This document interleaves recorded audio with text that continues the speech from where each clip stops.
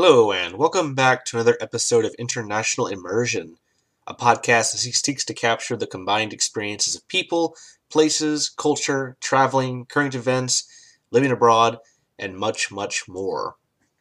For this episode, I wanted to cover something that has been brought up a number of times in conversations with a variety of people that I've encountered throughout a large portion of my life.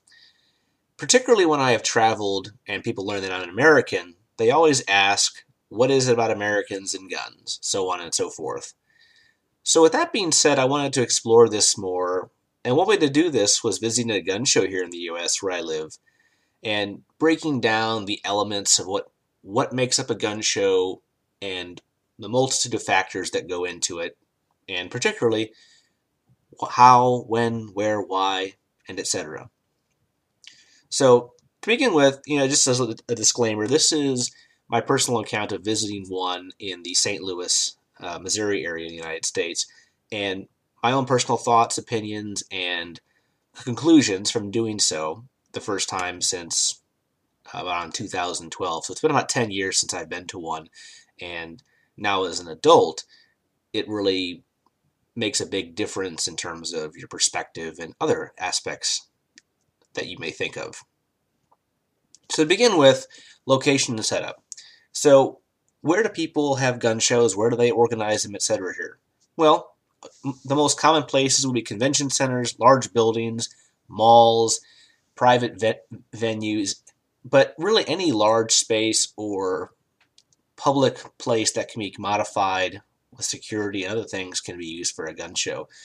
The one I visited was at a convention center in St. Charles, Missouri, where they host a lot of different events and festivals, and this one just happened to be a gun show.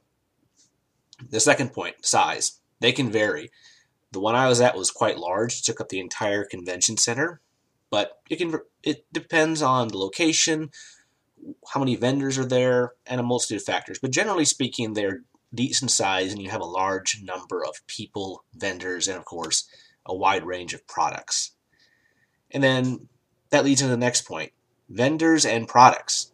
So basically the types of vendors you're going to see at these events are going to be people who deal in weapons, ammunition, supplies, but also a host of other things. There were some jewelry vendors, there were some art vendors, there were historical vendors with different types of products, things like that. So in terms of what the vendors have, there's a list of products that I observed. So you have historical weapons, so weapons that date back from early gunpowder age, flintlock, percussion, and going up into more modern firearms, but they're still of historical value. Historical items like uniforms, accoutrements, all types of things that were used by militaries, frontiersmen, but pretty much anything around the world. So it's quite unique in the type of items you can see that have historical value. Clothing, material, helmets, you name it, so on and so forth. There's quite a bit of it, and that's actually what some vendors specialize in, is its historical weapons and items. Ammunition. You can't have a gun show without ammunition. You can't shoot a gun without ammunition. There is a lot of ammunition, but I would say the bulk of it is for modern handguns, rifles, assault rifles, things like that. So 9mm, 380, 22 caliber, 223, 5.56 NATO. But also you have 7.62. You name it, the type of ammunition, they will have it. There's a wide range, but the most common tend to be your 22 caliber 9mm, mainly your pistol cartridges, but also a decent number of rifle cartridges and even assault rifles, depending on the vendors who were at that gun show. Handguns, I would say, probably the most common weapon you could find at this gun show, and many are handguns. There's just a multitude of them. Some vendors have a large number, but pretty much every aisle I went down at the gun show, there were at least one or two vendors who had handguns. They're prolific, and there's so many different types you can't even imagine. But it's quite interesting, the different calibers, but I would say 9mm is probably one of the most common because the ammunition is very readily available here in the United States. Next thing, assault weapons. One thing about the U.S. that definitely stands out is that there were a lot of vendors with assault-type weapons. So you have the most common, I would say, was the AR-15, but also you had AK-47s and a number of others. But I would say the AR-15 was probably the most popular and the most common. There were a lot of vendors that had them, different models, different makes, versions, length, but it was actually rather surprising because I wasn't expecting that many to be there, but in reality there were quite a few of them. The next thing would be knives. A lot of knives, different types of knives for personal use, tactical knives, things like that. Pretty common. A lot of vendors would have them, some specialized in it completely. Tactical gear. A decent amount of tactical gear, like outdoor shooting range, but also military grade, civilian grade, a lot of things like, magazine holders, bulletproof vests with slots for magazines, holsters, different types of belts, a lot of tactical gear for both civilian and even more military type use. And of course, you can't really go anywhere with a gun without proper storage or containment. So a lot of storage and cases that were being offered by a lot of the different vendors. Very common and very interesting to see the variety. And of course, another one is body armor. There were some vendors who specialized specifically in different types of body armor for self-defense that you could buy. And it was interesting talking to a couple of them. They talked about the different types they used, what they offered, what the benefits are, what they're intended for, what's the purpose of each type, and how it can be used for defense against bullets fired from a weapon. And then of course, weapon accessories, a lot of magazines for guns, and you name it. Going back to the other points, a lot of those elements and different items were also included. And then lastly, I would say there's definitely a political element. It's definitely more conservative Republican, at least from my observations of this one. There were some elected officials who had booths there and who were very pro-gun that were distributing their mandates, their ideas, their political platforms, catering to that, because a lot of the people who go to these events, which I'll get into more later, they tend to be more conservative, definitely more of a American Republican Party, but at the same time, a wide plethora of people. The next thing would be, as I just said, the people who visit. And that can be broken down into a number of things. And of course, the first one would be gun enthusiasts. There's a lot of Americans who are interested in firearms, have firearms, and shooting and other activities that utilize them make up their hobbies. So you definitely see the gun enthusiasts. You can tell who they are. They know what they're talking about. They know safety. They know protocol, and they know their stuff. They know a lot about guns. I talked to several of them. They can tell you pretty much about anything. Of course, it varies from person to person, but the people who I met and talked with, they very much knew what they knew their trade, or they knew what they deal with. But also, I would say the majority of people were actually just average people there. There were a lot of just couples, young people, old people, all across the range of age. So a lot of people who maybe are not big into guns, don't have a huge interest in them, they're still drawn to these events just for the sake that it's something different, it's interesting. And a lot of these people do end up purchasing a firearm, or go and learn more and do a number of things. But that was one thing, is just there's a lot of standard everyday people that go to these events that I saw at this gun show in St. Charles, Missouri. So that was pretty interesting, and I talked to a few of them as well, and they had a number of reasons. Like, they were just interested, they wanted to see what was offered, they wanted to buy a gun, so on and so forth. And I'd say another one that was interesting was there were a lot of women.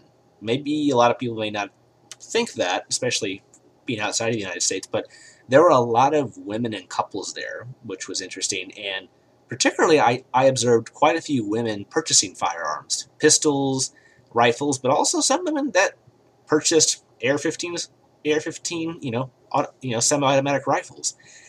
And it's interesting, but statistics show that a lot of women in the United States, are purchasing firearms and hold firearms, to perhaps a bit of a shock for a lot of people. But after looking at it, not that surprising, but at the same time, seeing it in person can be like, oh wow, there's a lot of women here, and there are a lot of women here purchasing weapons. And of course, a lot of these couples, or even some families, they bring their children, and you see some kids running around, of course, with the proper instruction, what they can and can't do. I know in the state I live in, Illinois, you have to have a FOID card. It's a fire owner's identification card, and you have to have that in order to handle or buy a firearm.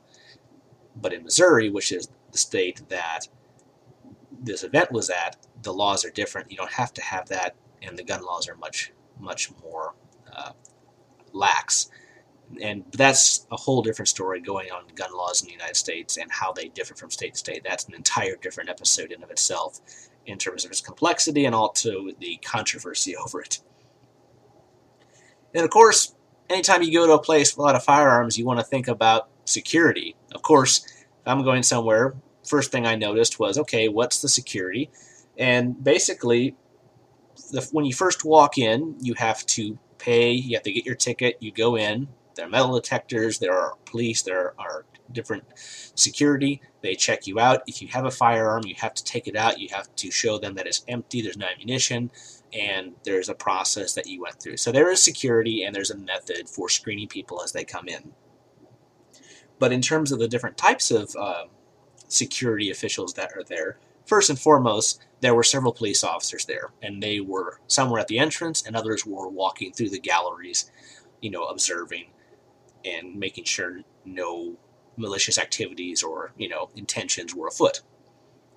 But besides the police, there were also security guards. They had security guards, more of them, I would say, stationed in different areas throughout the convention center, making sure everything was correct, checking people when they left, checking receipts, doing other things.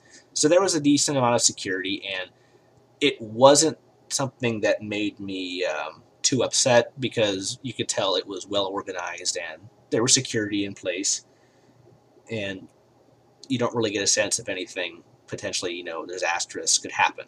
I mean, could it happen? Yes, but the likelihood, given the factors and the protocols in place, it was pretty low. And of course, rules and regulations.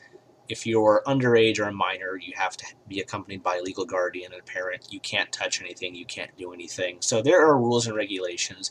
And like I said, if you're a resident of certain states, or you have if you have a criminal record, you can't do things. But it really depends. It's rather convoluted, which I won't go into. But there were rules and regulations in place that they were enforced and people had to follow.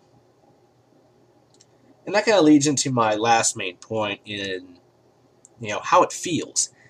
And this is kind of a interesting one, because I honestly felt different emotions and feelings throughout the several hours I was there. At first, it was a feeling of like a bit overwhelming, like, oh my goodness, you walk in, you get through security, they screen you, you come in, and then the first part, you've already see the vendors, you see weapons, and you see all types of things, and then you're like, oh wow, and then you walk into the main gallery, and it's this very large area with all these rows of tables with vendors, and you start seeing just the number of firearms, ammunition, and everything else I previously discussed.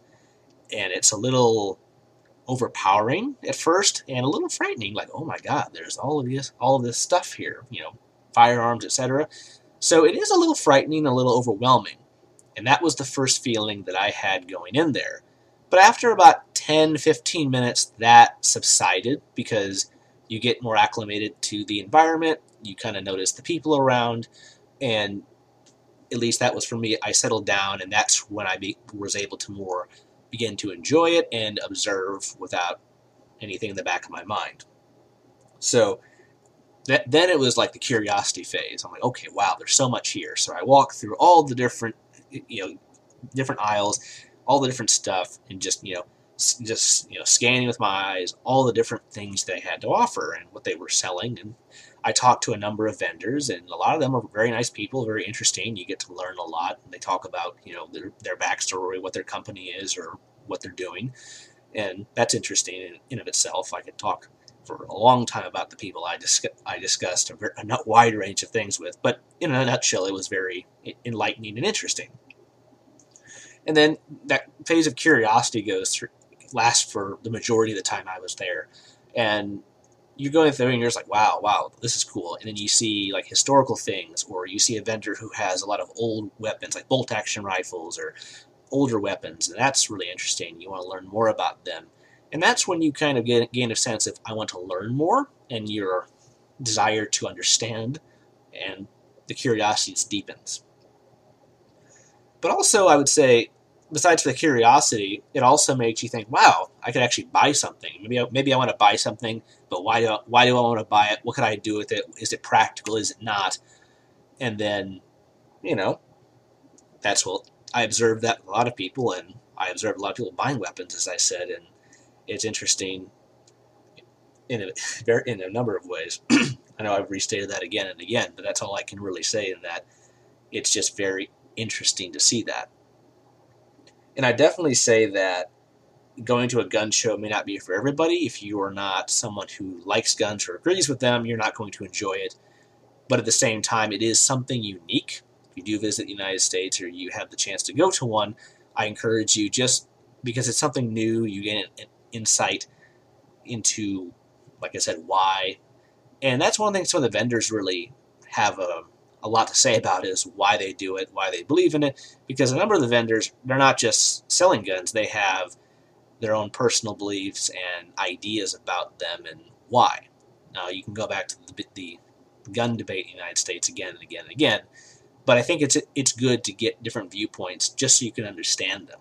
That's what I value, and I think more and more people should do, regardless of what your conclusion is. It's always good to get both sides of the argument and different people's viewpoints, because it broadens yours and makes it more clear, and I'd say, makes your viewpoints more finite based on the evidence and what people think, and you have a sense of developing your own viewpoint on the issue with all the information presented. At least that's my perspective and what I try to do with this issue and many others that I encounter. So that's pretty much all I want to say today about going to a gun show. I could say so much more, but it's kind of difficult to encapsulate everything. But at the same time, it was very unique, as I've mentioned, and I've gained a lot from it in a number of ways, but also it does really help you understand, to an extent, American gun culture, why a lot of people are so passionate about it, regardless of your viewpoints, as previously mentioned, but it does give you that. And even if you disagree, which I'm definitely not a gun nut or anyone who's like, oh my gosh, I want guns, or I like guns. They're a tool, they're an instrument, something you should understand, and understand the consequences and capabilities that they have, which are very apparent, but regardless, it's good to know, and it's good to learn about new things whenever you have a chance. So that's all I really want to go into, or that's really all I have to offer about my own experiences at a gun show. But I just thought it'd be a good idea to express these thoughts and share with you my viewpoints and perspective on what it was like to go to one. And, I'm always interested in what people have to say, or what different points are out there about this. And I'm always interested in learning about people from different countries or different areas, what they have to say, what they think, what's their viewpoint, what's their argument. And, I think it really goes to kind of create a viewpoint of a lot of Americans, and specifically American gun culture, especially from those who live outside of the United States. I encourage you, it's something you can learn more about if you visit the U.S. Go to one, see what you think, take away what you want, and then, go from there. But that's pretty much all for this episode of International Immersion. I'm definitely planning to do some more content involving this, because it's something, as I've mentioned, I've encountered again and again throughout a large portion of my life. So I just want to thank everyone for tuning in today. Feel free to leave your thoughts, comments about this episode. Let us know what you want to learn more about, maybe anything I missed or anything you think is interesting, or what else we can delve into. Feel free to check us out on Facebook, Instagram, and with the name International Immersion. Both have pages there. Check us out on LinkedIn if you want to collaborate or do something. And of course, if you're interested, send us an email at internationalimmersionpodcast@gmail.com. We'd love to hear from you. And we're always looking for people to share their stories and discuss different types of things like this. So with that, this has been another episode of International Immersion. Take care, stay safe, and we will see you on the next one.